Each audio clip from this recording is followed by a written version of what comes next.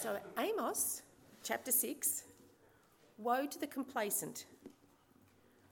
Woe to you who are complacent in Zion, to you who feel secure in the Mount Samaria, you notable men of the foremost nation, to whom the people of Israel come. Go to Kelnar and look at it. Go from there and to the great Hamath. Then go to Gath and Philistia. Are they better off than your two kingdoms? Is their land larger than yours? You put off the evil day and bring near the reign of terror. You lie on beds inlaid with ivory and lounge on your couches. You dine on choice lambs and fattened calves. You strum away on your harps like David and improvise on musical instruments. You drink wine by the bowlful and use the finest lotions. But you do not grieve over the ruin of Joseph. Therefore you will be among the first to go into exile. Your feasting and lounging will end. The sovereign Lord has sworn by himself, the Lord God Almighty declares, I abhor the pride of Jacob and detest his fortresses. I will deliver up the city and everything in it. If 10 men are left in one house, they too will die. And if a relative who was to burn the bodies comes to carry them out of the house and asks anyone still hiding there, is anyone with you? And they say no, then he will say, hush, you must not mention the name of the Lord. For the Lord has given the command, and he will smash the great house into pieces and the small house into bits. Do horses run on the rocky crags? Does one plough there with oxen? But you have turned justice into poison and the fruit of righteousness into bitterness. Who will rejoice the conquests of Lodabar and say, did we not take Carnian by our own strength? For the Lord God Almighty declares, I will stir up a nation against you, O house of Israel, that will oppress you all the way from Lebo Hamath to the valley of Arabah. Now, I've got to dial this back a little bit, friends, because the reading that Debbie did from Amos today, the tone is not a feel-good one, is it? You know, this is fairly heavy stuff. So there's a time to be joyful, but there's also a time to take life seriously. And so we're going to start to take this time seriously now and come to the Lord in a word of prayer now and ask for his help to do that. Let us pray. Lord, we thank you for this time that you've called us as your people and gathered us together to hear your word. We give you thanks that we can hear it together and think carefully about it now.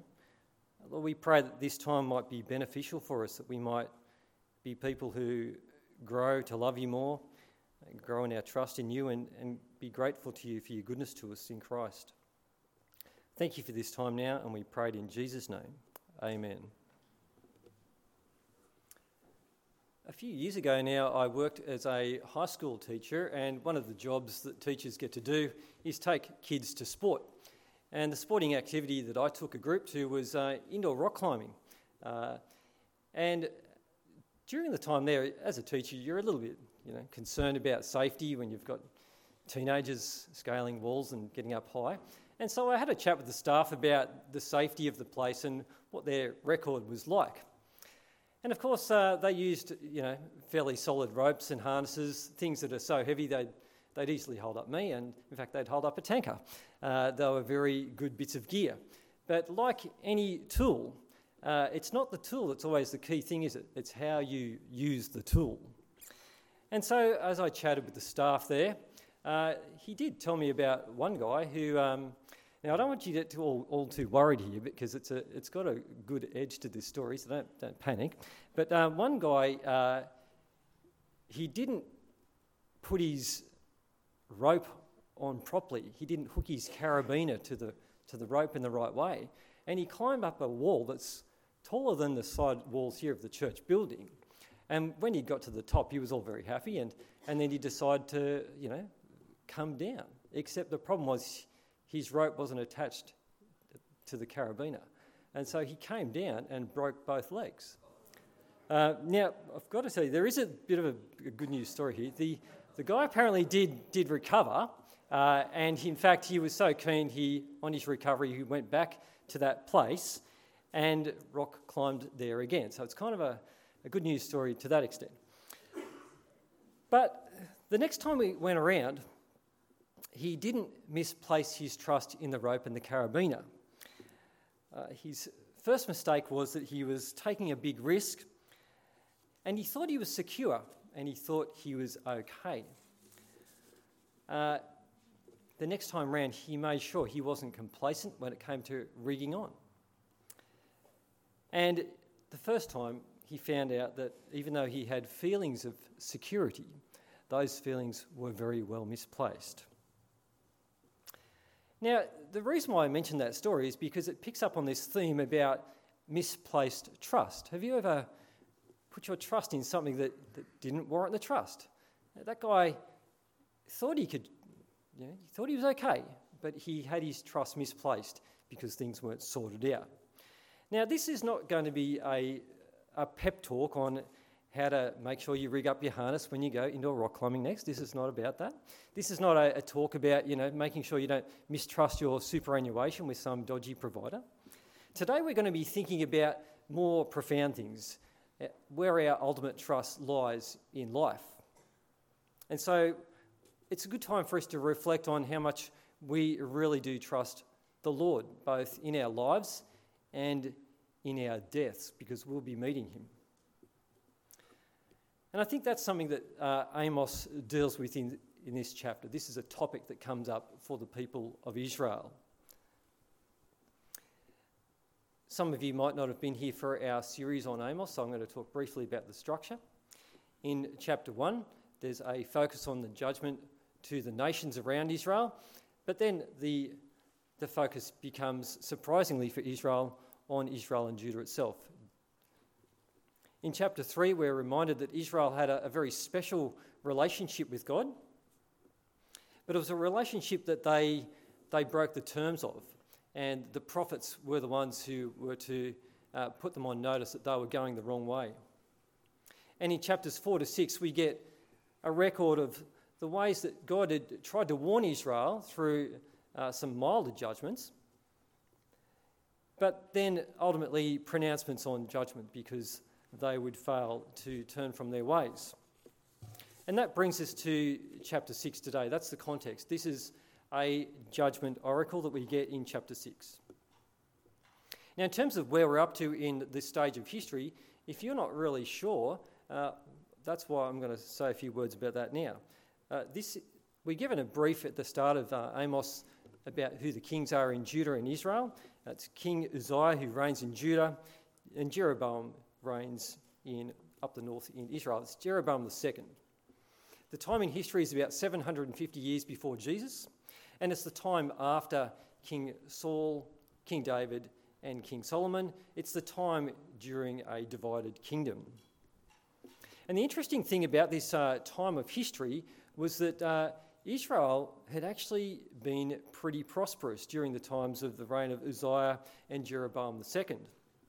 We find out that King Uzziah down the south in Judah, he even conquers as far down as the Red Sea and puts a fortress there. So he expands a lot of land there, and he expands across as far as the Mediterranean Sea. He wants access to the Mediterranean. So down in south, things have been expanding pretty well. And up the north, Jeroboam II has taken a lot of land up even and around Syria and conquered even the Syrian capital, Damascus. And so at this point in time in history, things are kicking on a little bit. It's a little bit of a boom, if you like, for Israel. It's a prosperous time, and they took money from people who they conquered, who gave them tribute. And I think there was even tolls they could collect for people who wanted to travel through the land.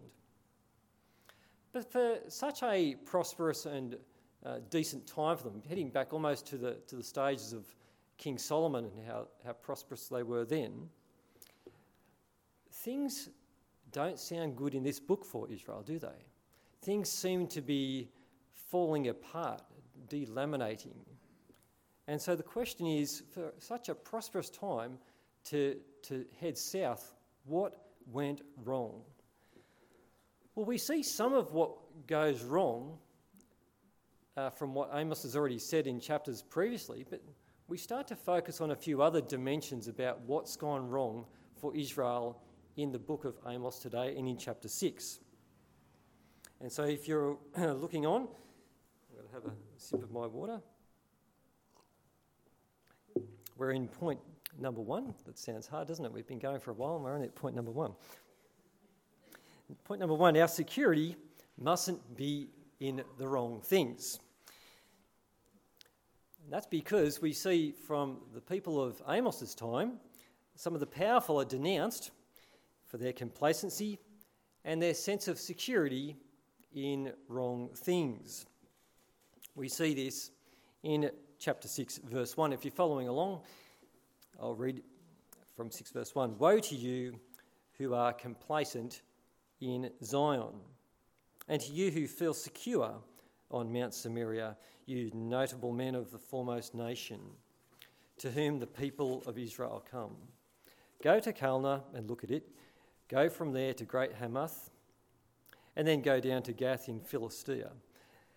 Are they better off than your 2 kingdoms? Is their land larger than yours? Well, in verse 6, chapter 6, the notable men of Israel are in the spotlight. And their problem is that they're complacent. They're flippant, if you like. They feel secure, and their current feeling is it's a bit like Australians when you say, how are you going? And they say, oh, she's apples, good as gold.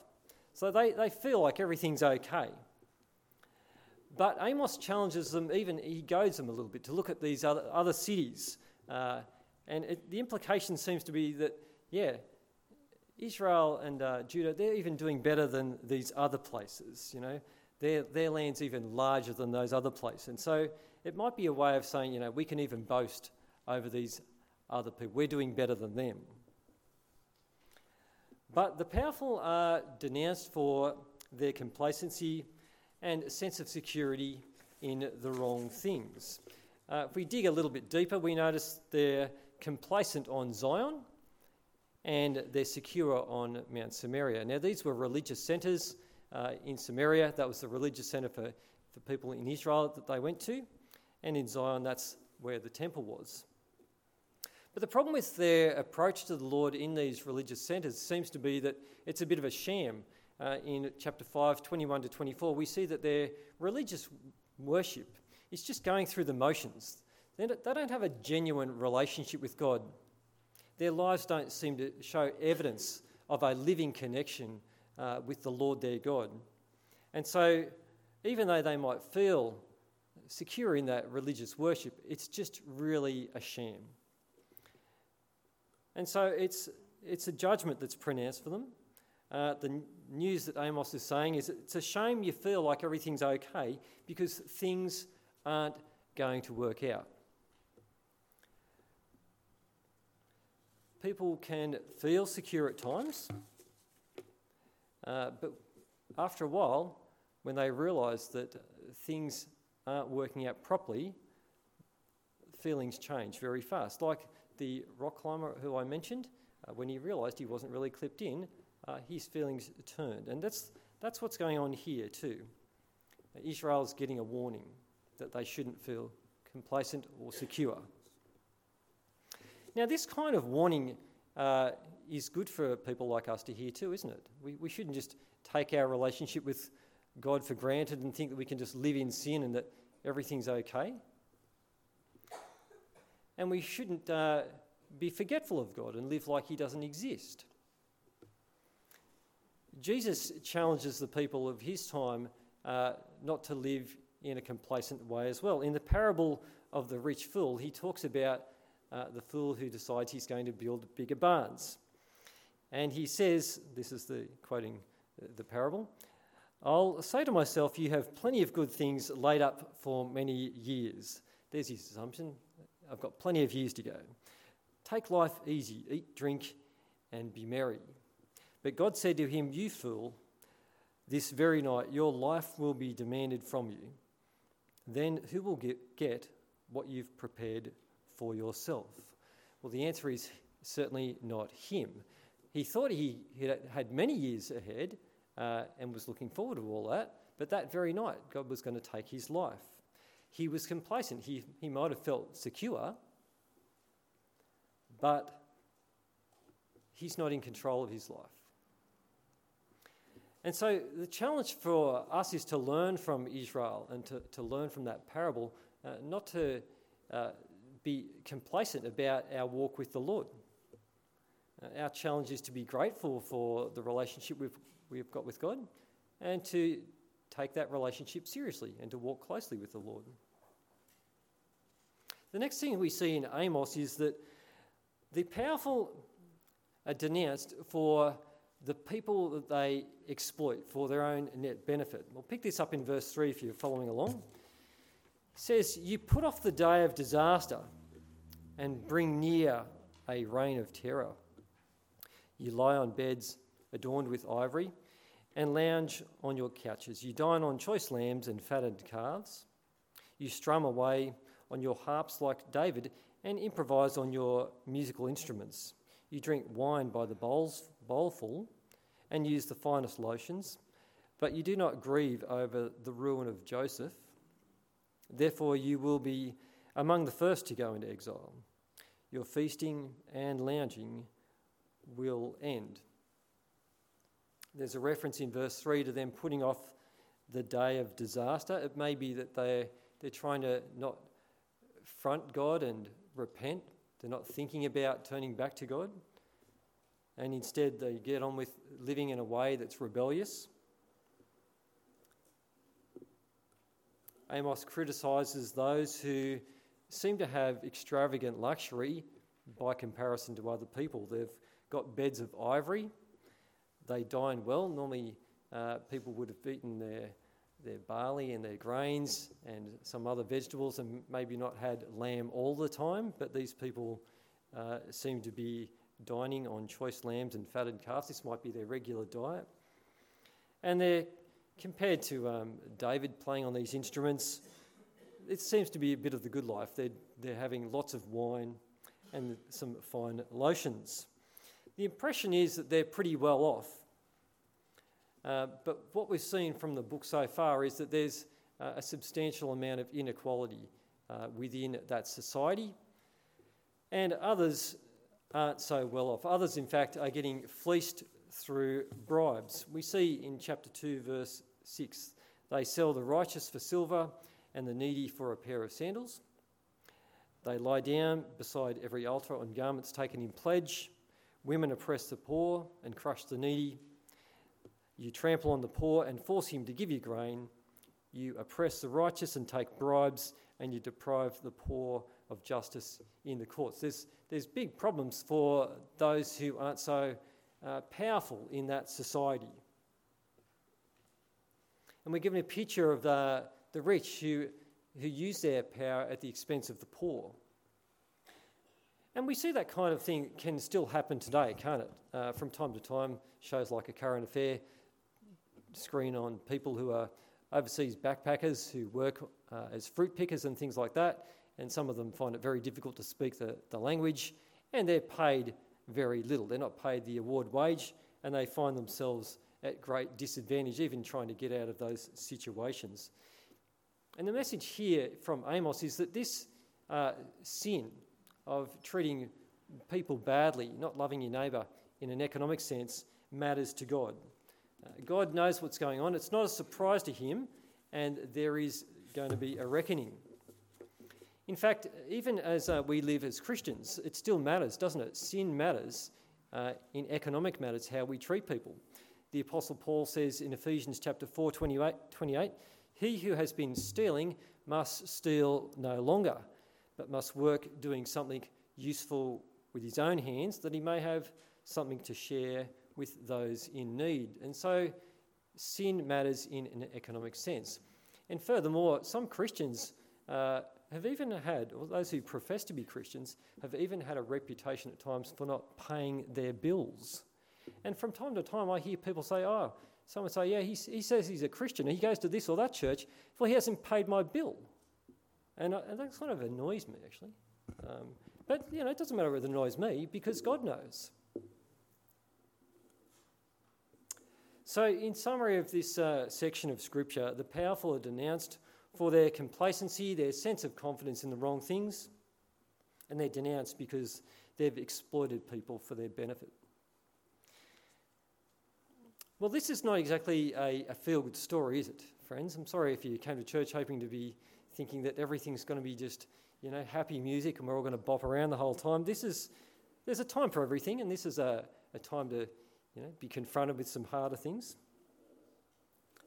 And in the next section, we see that there's a divine promise of judgment and an illustration of some devastation to come. I'll pick this up in verse 8 if you're following along. The sovereign Lord has sworn by himself, the Lord God Almighty declares, I abhor the pride of Jacob and detest his fortresses. I will deliver up the city and everything in it. Well, this is a time of prosperity, relative prosperity for Israel, both economically but also in military means. They seem to have got their act together and organised even building some fortresses. And they're proud about that too. They're proud about having their defensive fortresses, which they trust in. But the problem is they're not trusting in the Lord as a nation. And their pride seems to accord here with their fortresses, but in other areas of life as well. But that pride's going to be changed as well, because God's going to deliver up the city and everything in it. That's a fairly short couple of sentences, but it's overwhelming. In the next couple of verses, in verses 9 and 10, we get some riddles. I don't know how you go with riddles. Did you figure this one out? I'll read it out, verse 9 through to 10. If 10 people are left in one house, they will die too. And if the relative who comes to carry the bodies out of the house to burn them asks anyone who might be hiding there, is anyone else with you?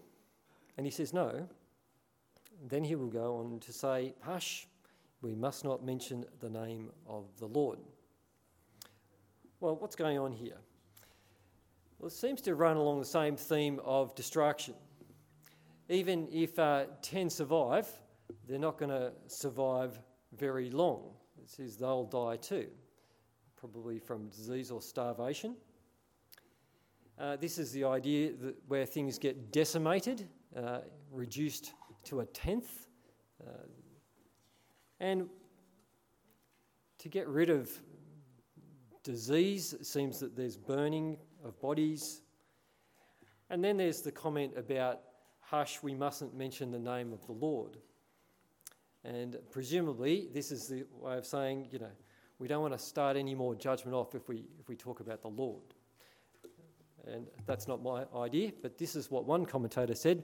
To mention Yahweh's name would be to invoke further his presence and hence to court further death. So that's why they're saying don't mention Yahweh's name. And so we've seen here a divine promise of judgment to come for rebellion and wickedness, and as a promise of devastation.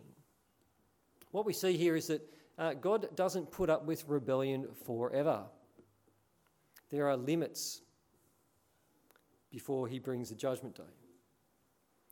And the next section we find out that there's an announcement of judgment by a foreign invasion. So I'll read from verse 11.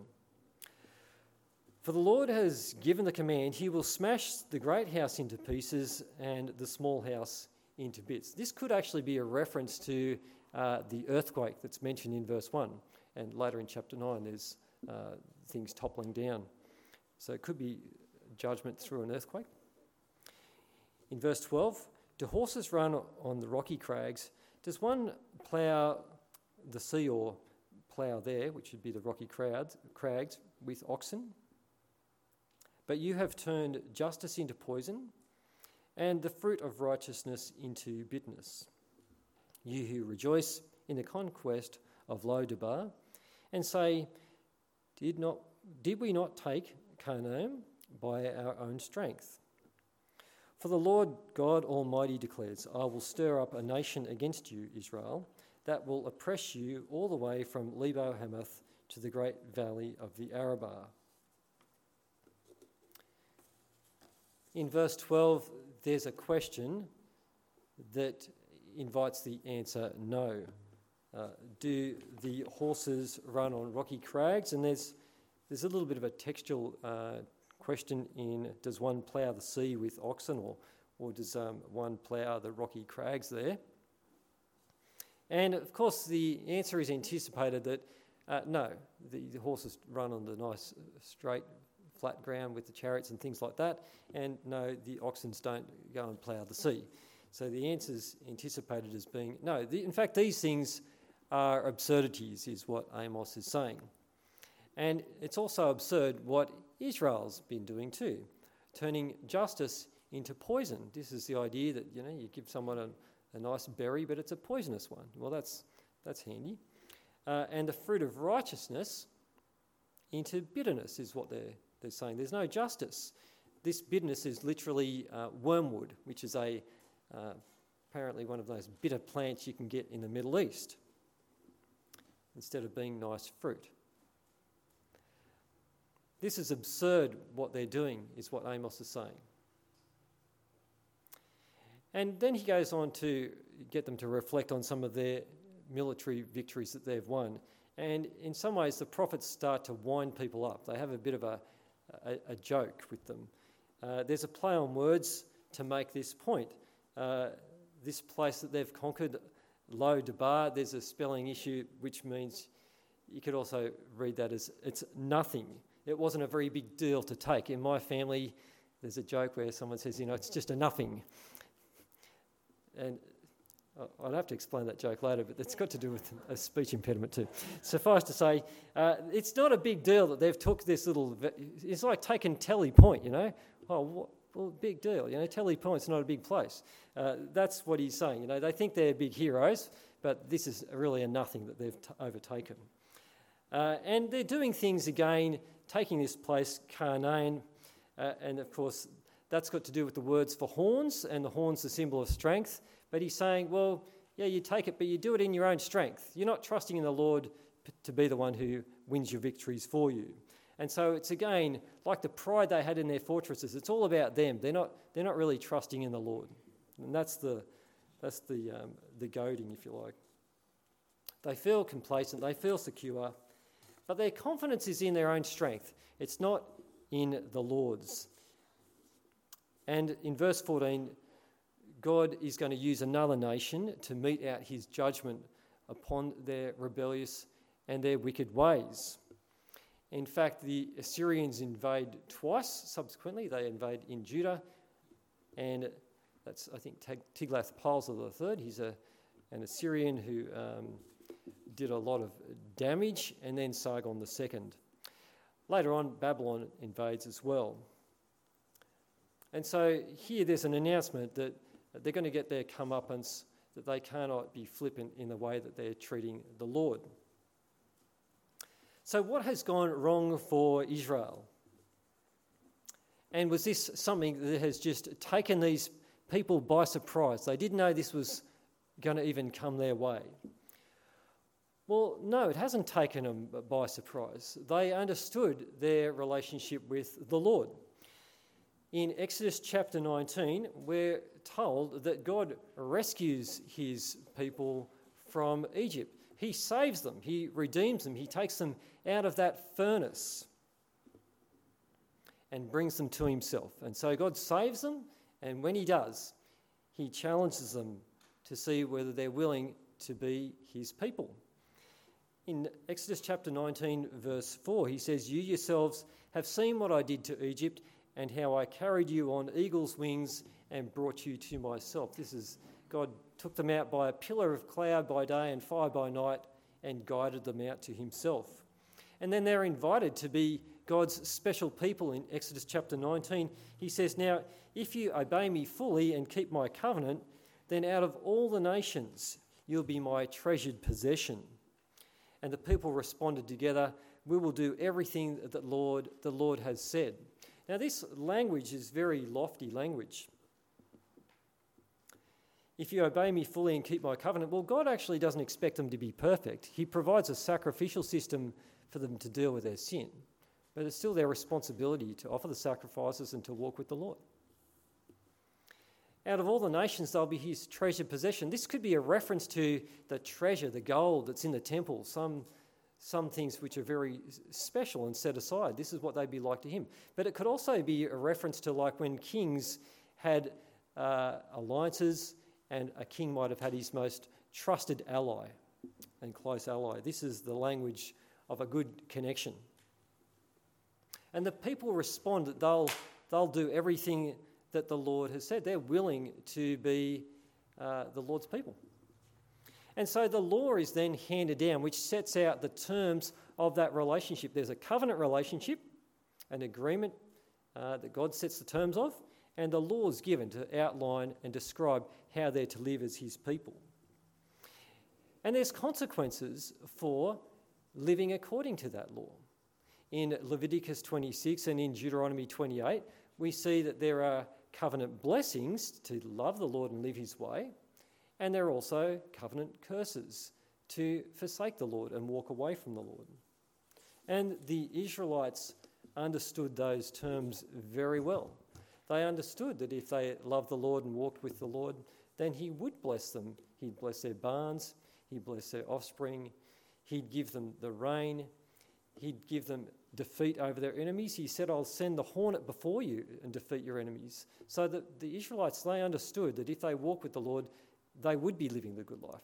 And we see something of that in the time of Solomon, that those things were characterising their life then. But there is also the downside as well. If they were to forsake the Lord, in a sense like it's described as like being an adulterer, then they'd see the downside of God's justice. The terms are clear, and God is righteous. He is faithful to carry out the blessings, or he's faithful to carry out his covenant curses or judgments. And that's what we see before us here in the book of Amos. Amos is a bit like a covenant lawyer. He's putting Israel on notice that they're in breach of the terms of the covenant, and that unless they turn back to God in repentance, they will experience the downside of God's justice. And so there's no surprises here for them at one level. They understood the terms. Now, at one level, we can relate to this too, can't we? We know that we are God's people. We love the Lord. We've got our faith in the Lord Jesus. And we are God's special people. A chosen people, a royal priesthood, a people belonging to God. That's what we're told in 1 Peter. And we know how to live God's way, both from the law that's been written in God's word and also the law that's written in our hearts. We know how to live God's way. And God knows we're not perfect as well. And that's why he's provided Jesus as our perfect sacrifice. The good thing for us and for those faithful people of God in the past was that Jesus did keep God's covenant. He always kept God's law. He lived by every word that proceeded from the mouth of God. Jesus always loved God, always lived God's way. And this is what we're told about his work in Romans chapter 10. Christ is the end of the law so that there may be righteousness for everyone who believes. Jesus completes the law on our behalf. He fulfills the law. And since we're united to Jesus through faith, his sacrificial death on our behalf and his resurrection, he bears God's righteous anger against sin, our sin. He bears our failure to love and serve the Lord in our place. And the consequences of his sin-bearing are magnificent. They're wonderful for us. And Paul talks about the consequences in 2 Corinthians chapter 5. He says, if anyone is in Christ, he is a new creation. The old is gone and the new has come.